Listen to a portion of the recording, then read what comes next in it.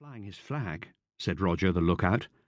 "Perhaps he didn't think we'd be sailing so soon," said Titty, the able seaman, who was resting a telescope on the cage of her parrot and looking through it at the distant houseboat. "He'll hoist his flag all right when he sees us coming," said Susan, the mate. John, the eldest of the four of them, said nothing. He was too busy with the sailing, now that Swallow had left the shelter of the bay and had begun to beat down the lake against the southerly wind.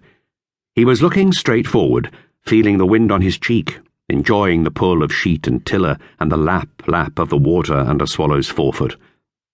Sometimes he glanced up at the little pennant at the masthead, a blue swallow on a white ground, cut out and stitched by able seaman Titty, to be sure that he was making the most of the wind.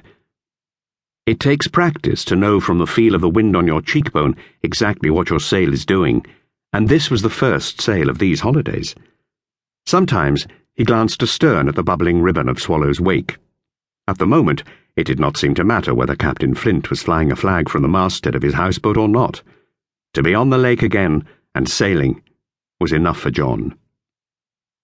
Mate Susan, too, did not mind that there was no flag on the old houseboat. She had had a tiring time the day before, looking after her mother and Bridget and Nurse and the others, and all the small luggage during the long railway journey from the south.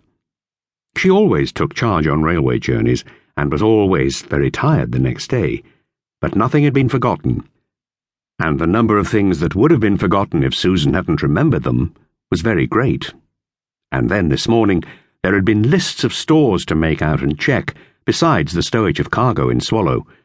So Susan was resting and happy, glad that for the moment everything was done that she could do, glad no longer to hear the din of railway stations, and glad, too, not to have to listen to strange voices in that din to make sure that they ought not to be changing trains.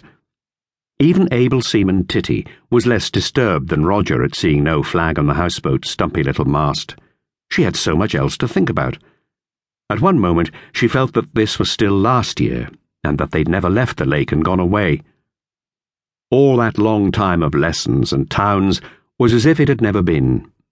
And then, the next moment, it was just that time that seemed real, and she could not believe that it was the same Titty who had had such awful troubles with her French verbs, who was now once more the able seaman, sitting in Swallow with the parrot cage and the knapsacks and the stores, looking back at the Peak of Darien, from which she had first seen Wildcat Island, and looking down the lake at the island itself, sketches of which, with its tall lighthouse tree, had filled, almost without her knowing how they came there, the 2 blank pages at the end of her French grammar.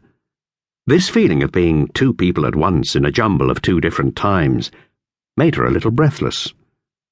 But Roger, wedged in his old place in the bows, had been sure that their old friend Captain Flint would have had his flag at the masthead, even if he had not dressed ship to welcome them back, and he'd been looking forward to seeing the houseboat's great flag dip, and Swallow's little pennant dip in answer.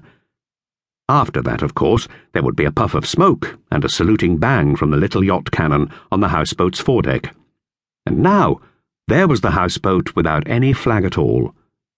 "He may be asleep," said Titty.